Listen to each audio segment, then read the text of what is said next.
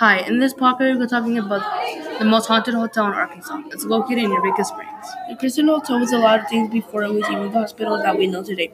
The hotel was built in 1886. It was originally a hospital.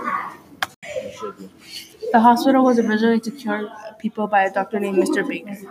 Mr. Baker was a doctor that had a way to cure cancer, so the hospital was a big hit in those days. But that wasn't actually the case. Mr. Baker wasn't an actual doctor. He didn't have any degrees or training.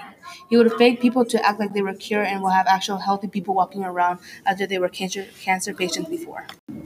They were forced to write letters to their loved ones that they were cured. Later, the person would go missing.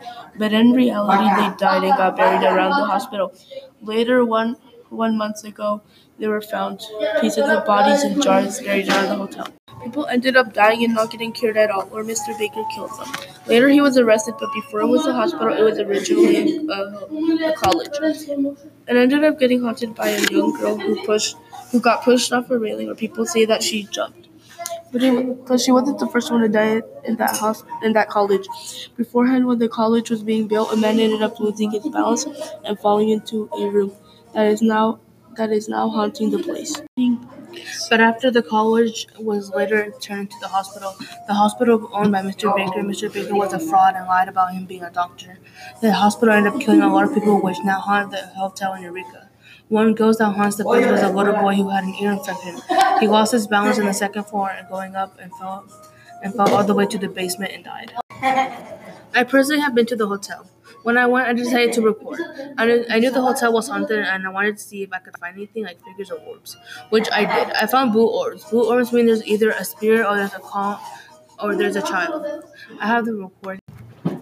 I was with my sister and her friend at the time and Maria's little sister. In the video, the back of Maria, there was a lot of blue orbs. People say that you can also see a light in the reflection on something, but they were in a dark hallway, which is also the second floor where the kid fell off.